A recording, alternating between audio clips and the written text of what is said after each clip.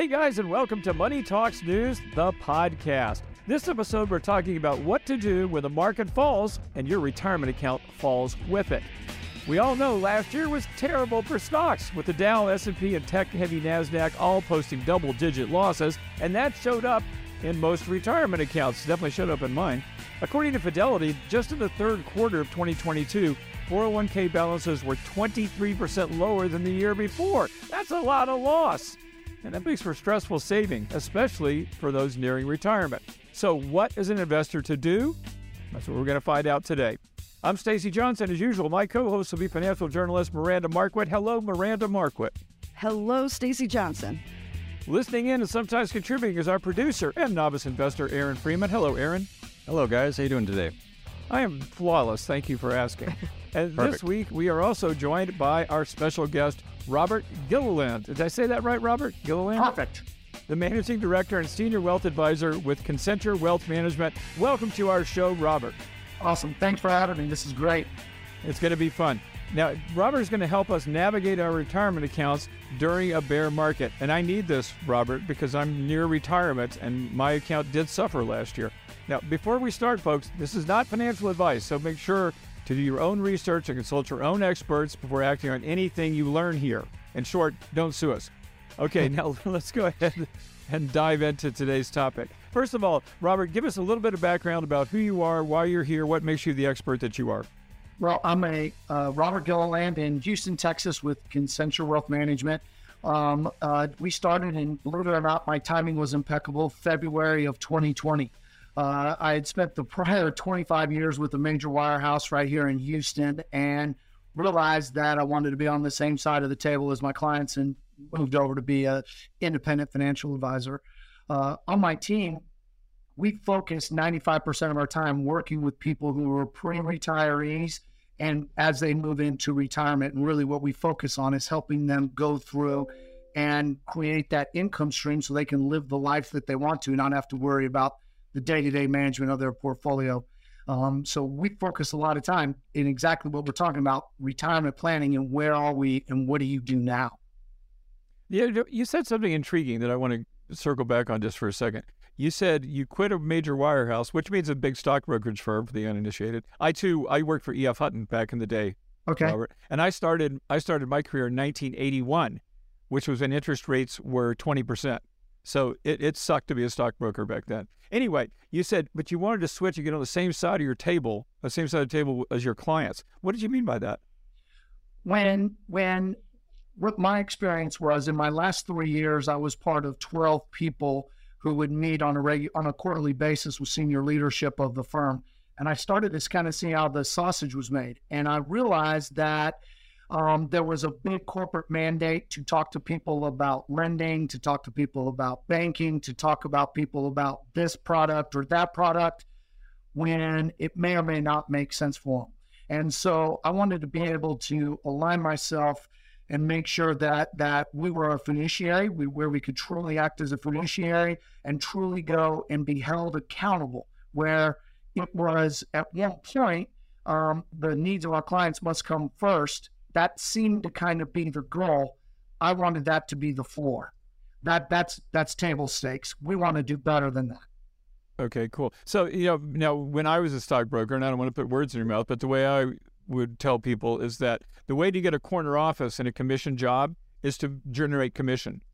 And that was the thrust, for E.F. Hutton or many firms like that. And there still are, commission-based firms. So what you're saying is that you don't get commissions on investments, right? You act as a fiduciary and put people in the right things, and presumably you get a percentage of the that's right. Account every year. Financial planner, that's correct. Yeah, so you're not motivated by commissions. Right. Cool, that's good, because I would tear into you if you were. No, I'm going to tear into you anyway, Robert, so it doesn't matter. No. Okay, so now, let me imagine what it's like to be you right now. People are calling you up, and they're going, Robert, holy cow, my account's down 30% last year. What the hell are you doing to me? Are you getting that call? Well, no, because they're not down 30%. So that makes it sound pretty good, right? So the reality is that I think that when you're talking about investors, you really have there's two two segments that you want to that you're kind of talking about, right? One of them is that person who is either really, really, really close to retirement or already in retirement. So there's one course of action that you've got to take. The other is that younger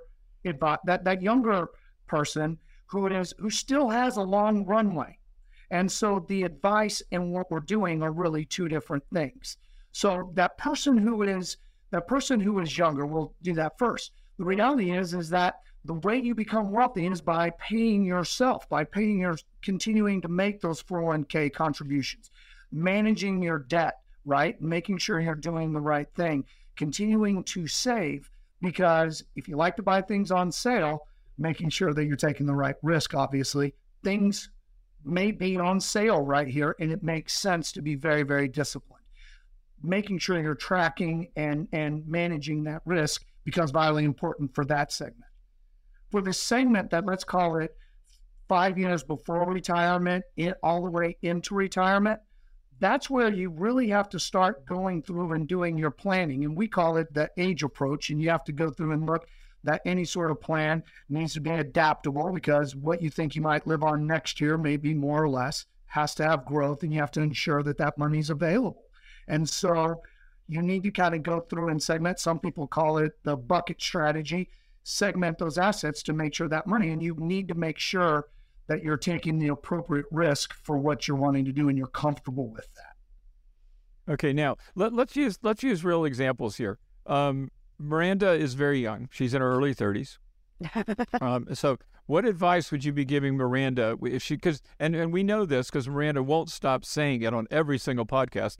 She puts money in the S&P 500 index fund every month.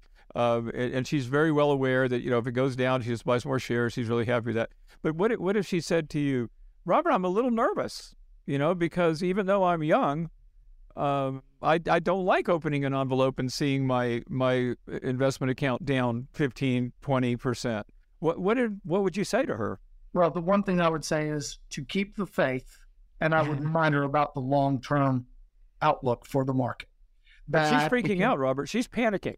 Well, here's what reality is. 2022 was a bad year, right? It was a bad year. In fact, and this was actually kind of surprising when I was going back and looking at it, 2022 was the 7th worst year in performance of the S&P 500 since the Great Depression. 81% of the time after that bad year, the markets went up. That's number one. So that long-term perspective plays right there.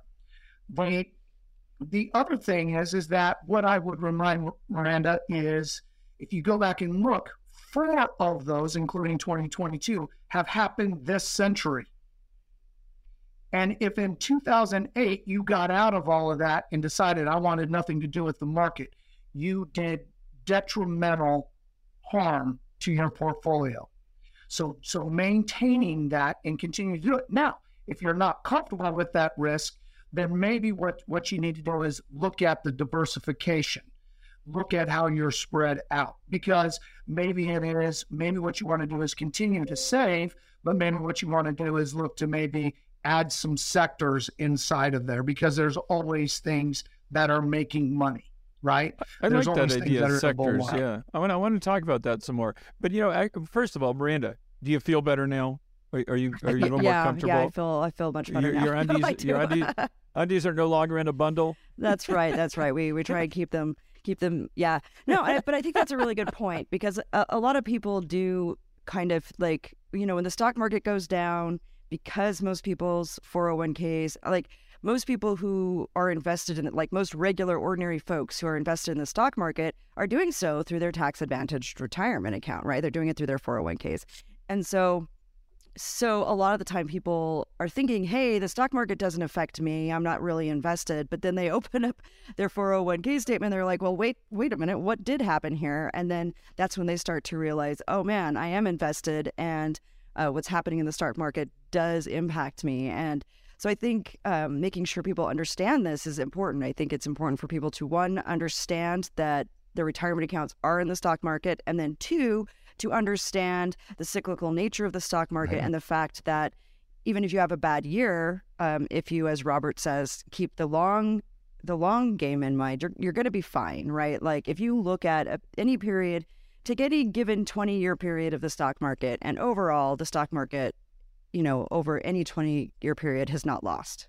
So, like... It used to be 10-year period. Is it not 10-year period anymore? It's probably a 10-year period. I just like using 20-year period because it's long and I know it's right. And I don't have to look. Almost no doubt. But, but it's still... Okay, now, Miranda is a mutual fund person or an ETF person or whatever you want to call it.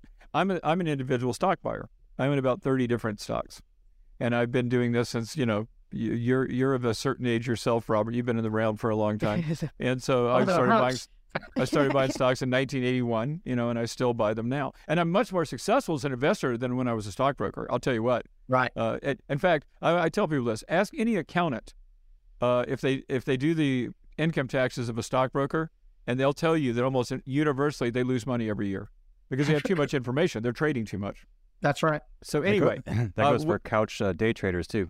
Oh man, I'll tell you what, that's a dumbass thing to do in my opinion. I have a question about that later. So what is it? We can stop. No, that's not the right period. Go on with your thing. But I have so a anyway, question Robert, the question I was going to ask you was, what are you? Are you in it? Do you put your clients in individual stocks, or do you do sector funds, or do you just do ETFs? What do you do? The answer is all of the above. So what I mean by that is I think that going through and building a portfolio, whether you are pretty early or you are at retirement age, right? I think it all has to start with that foundation.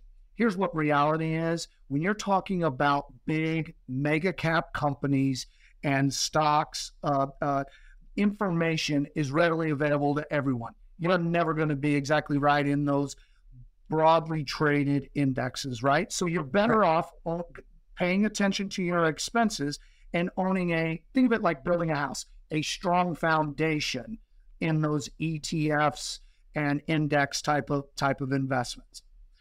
When, depending on the assets, from time to time, we will utilize actual individual stocks, utilizing managers and those kind of things, because you can get a little bit of performance out of those. And you have the ability to tax manage those depending on the amount and where it is, right? So there's some real advantages that are inside there. So we will utilize building that foundation, broad indexes, paying attention to sectors. Once you have that, then what you start doing is you become kind of tactical. You're looking at times where you're looking at a certain sector that has opportunity, the outlook is great, and as you kind of filter it through the global macroeconomic environment to the fundamentals, the type of companies that benefit to that, and then pay attention to the technicals, where's that flow of money, that gives you kind of an idea of where you want to move or move out of. This is interesting. I actually just wrote an article, and I may quote something from it later, but it's where stocks are going in 2023 and where you should invest now. And I talk about sectors in that. But let me ask you this question. What about, and Miranda and Aaron will back me up on this. Last January of 2021, I said the market's going to fall. I mean, it sucks. It's time for me to ring the register because I have a lot of money. I've been investing for many years.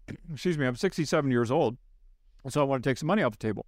I proceeded not to do that, though. I said it, but I didn't do it. So my question to you is, I actually ultimately did in one of the bear market rallies. I sold about a third of my portfolio, actually. But anyway, point is, you saw probably, if I saw that, you saw this coming. I mean, when the Fed starts raising interest rates, you don't fight the Fed. You know it's going to hit the market. So, but now, a person in your position, we would say, I mean, I would assume you say often, we don't try to time the market. No one's smart enough to know when the market's going to go up or down. We always say, well, how do you reconcile those two things? How did you not, when you see what's ultimately going to happen, how do you not time the market, or what did you do? Okay, so I mean, I can tell you exactly what we did, but the way that you do that is when you're going into periods of volatility, right? Which we knew in January we were going into periods that we were going to be extremely volatile. We had finished 2021 with volatility, and now we have this extra.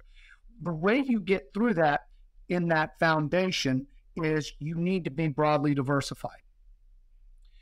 And so in March of last year, we pay attention to technical indicators and things like that. And in a big picture scheme, when the technical indicators violate or give us give us a window that, or show us that the markets have a propensity to go down, we will go through and create cash. So what we did from so you're selling stocks. In other words, let's be really clear here. So you are taking money off the table. That's right. We basically increased our cash exposure in March of last year up to 20%, depending on the client. Okay, but you're still staying 80% invested in stocks, even though so 20% cash is a lot for you.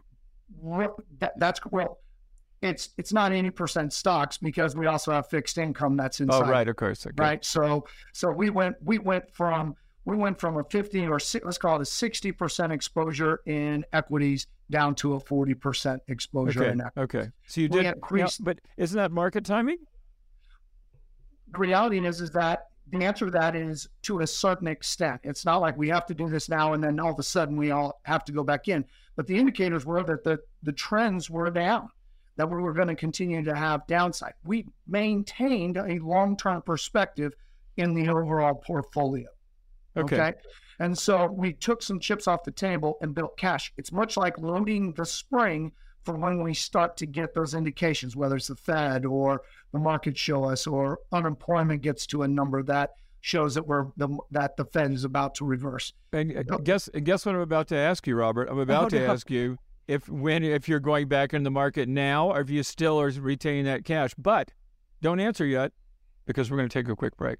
I want everyone to be on the edge of their seat when we get back. Okay, so hold on. Now, this is time for us to pay some bills. So this podcast is sponsored by TELUS, the first savings app designed for home buyers by real estate experts. With TELUS, your savings earn more in one day than up to 3 weeks in a traditional bank savings account.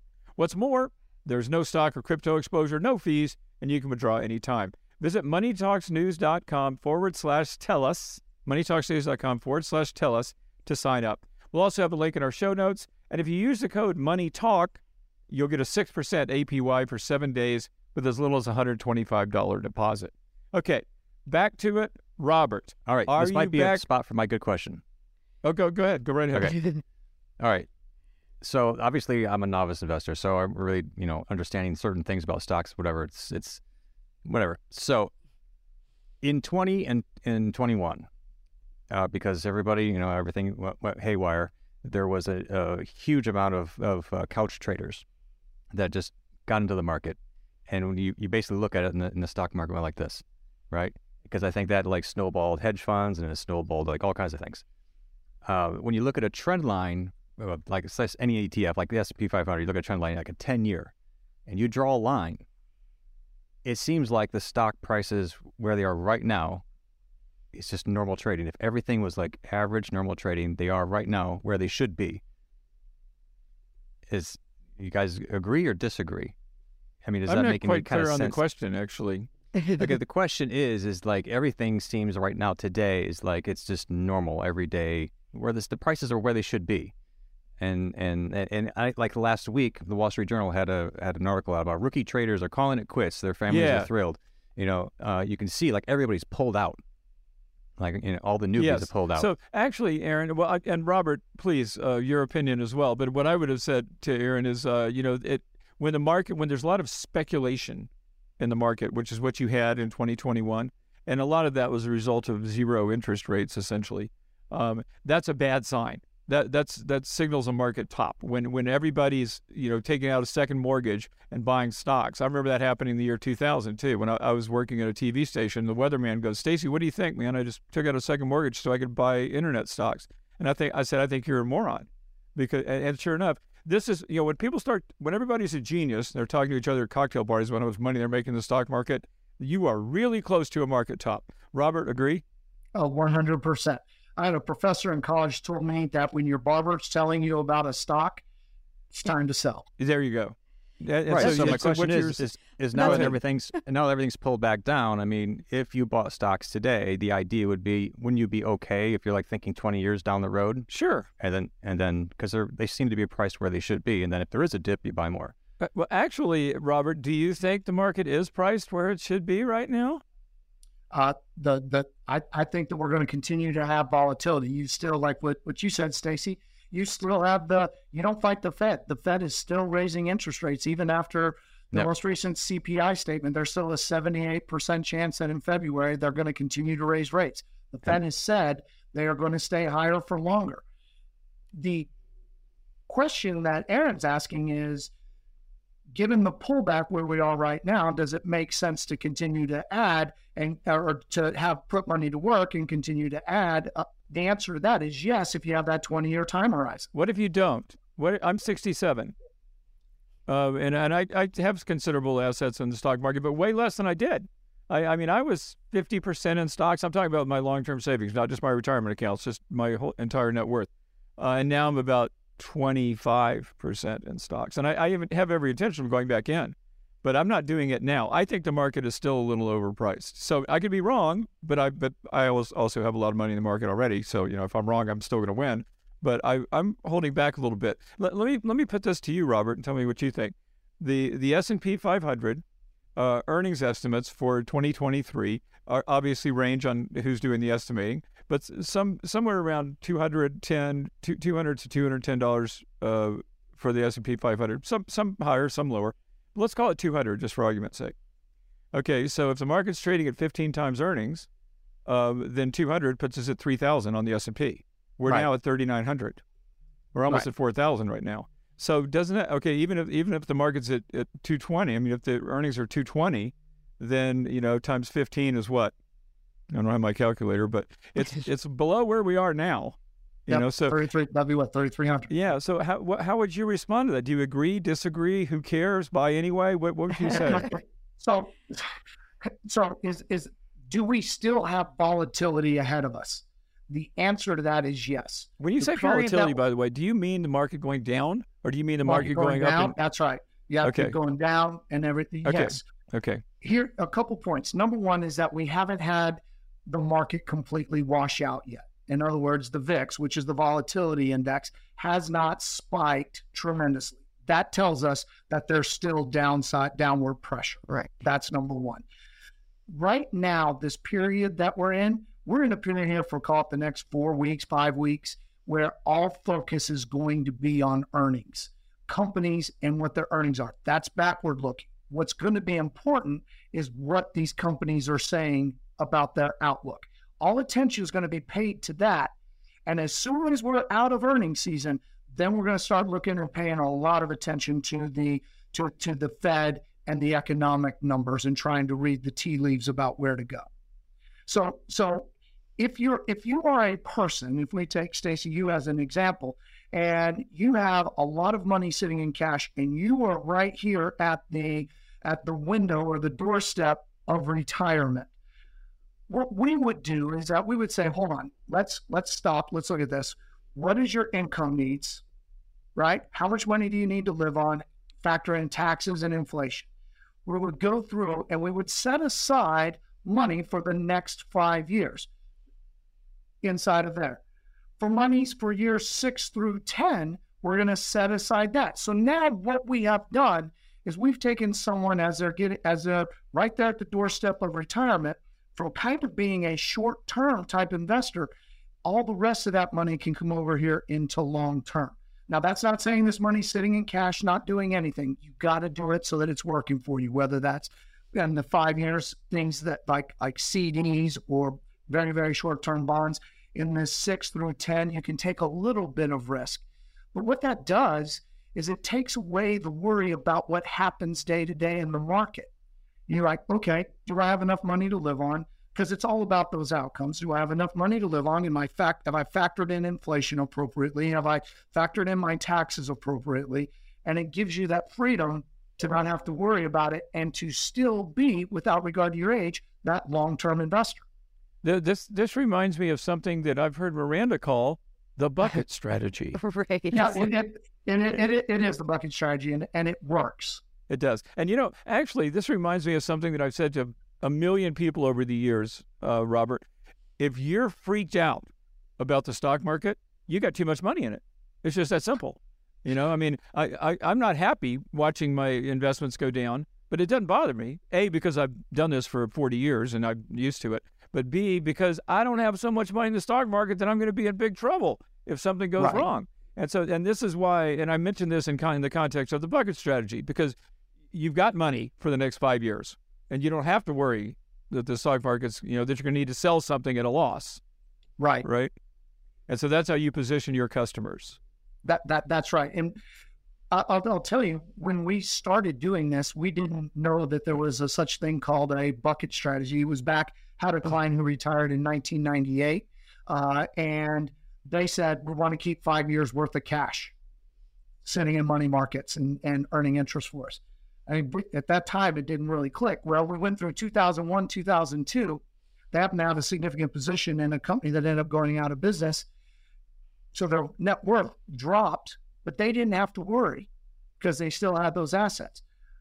As we move forward from, call it 02 to 07, they had this recovery. Then we maintained 5 years worth of money. Then we had the financial crisis. Today, they've got more money than what they did in 1998, and they've lived on it the whole time. So that we kind of fell into it and then realized there was a such thing as the bucket strategy. But that is exactly, that affords people at the doorstep of retirement the freedom and flexibility to do what's important to them. Yeah, and I totally 100% agree with you, and I think that's really, really important. And I want to make sure, even for the people who've never listened to us before, because we've talked about this many times, but let's restate. As a matter of fact, Miranda, you've restated this so many times. Give us a quick update. What is the bucket strategy? Yeah, so basically your bucket strategy says, I want to make sure that I have access to the assets that I need for, whatever X years. Robert talked about 5 years. So you want to make sure that you've got, cash for the next 5 years or 3 years. I used it with my son's 529 where I was like, okay, this is what we're going to need for 2 years. And so I went ahead and moved that into cash. Because and then that way you have, okay, this is what I need for my immediate needs. And if the market goes down, then I have this protected stuff that I can get into that I've already sold high with. I've already realized my gains on it. And I have this money I can go into, and I don't have to draw on these other assets while the market is down and sell at a loss. And so the idea is to kind of, bucket things out into immediate, medium term, and long term. And as you use, as you reevaluate and you use some of your cash, then you look at it, like Robert says, you're always keeping 5 years of cash on hand. So now you need to pour from your medium bucket into your short-term bucket, and then you'll pour from your long-term bucket into your medium bucket as you go along. But the idea is, you have a little more flexibility in when you sell so that you're not freaking out and going, well, I'm retired and I need access to this money now, and so I don't have any choice, and there goes, now I have to sell at a loss at the beginning of my retirement, and oh my gosh. and then that, of course, affects you later on down the road. So the bucket strategy is just a nice way to make sure that you have a chunk of immediate liquid assets that insulate you so that you don't have to sell things at a loss when you need the money. And by the way, I'm going to do a bucket plug right here because recently I went to the Money Talks News Solutions page, which we have, and went through and tried to find the highest interest savings account. And I found a 4.3 or 4.4 APY savings account and threw a bunch of money in there. It's growing. Yeah, it's awesome. It's astounding. I was just going to say that too, Aaron, because it used to be you put money in a money market fund because you didn't want to lose it, because it needed to be liquid. Now it's like, oh my God, the stock market's down 20%, but I'm making 5% on my savings with no risk, because I buy treasuries or there are other high quality bonds. So, this is a really great time. And in fact, I in this article that I was just talking about that I wrote about where stocks are going, I said, I've been investing for 40 years, never bought a treasury until a few months ago. And so what, Robert, are you advising your clients how about going longer term to lock in? Because if there is a recession, interest rates will probably come back down. Do you agree with that, Robert? And if so, are you recommending bonds? So, yes, we do use bonds. Remember, if we're talking about this bucket strategy, each one of those buckets is going to have a different philosophy, right? So inside of that bucket for the first 5 years, we're going to be looking at things like bonds. We're going to be looking at things like CDs, things that... Short term, though. That's right. Very, very boring. In the intermediate term, we need to make sure that that money is available for you for years 6 through 10. Over here in the long term, we're going to have a smaller allocation generally to bonds. But one of the things that you've got to look at is that 11 out of the last 13 times that the Federal Reserve has raised interest rates, they've pushed us into a recession. Now, we can debate. I went to Harvard of the Piney Woods up in Nacogdoches and Stephen F. Austin State University. And what we were taught was back-to-back quarters of negative growth of GDP meant you were in a recession.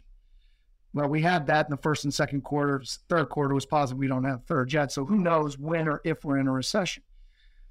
But what will end up happening at some point, the Fed is going to end up having to cut rates, having to come down. And one of the things tactically that we're looking at, and it's way too early, for those longer-term bonds, there may be the ability, not necessarily for income, but for capital appreciation on that fixed income. And so it really kind of depends. If this is in our long-term bucket, we're not looking at it for income. We're looking at that for capital appreciation.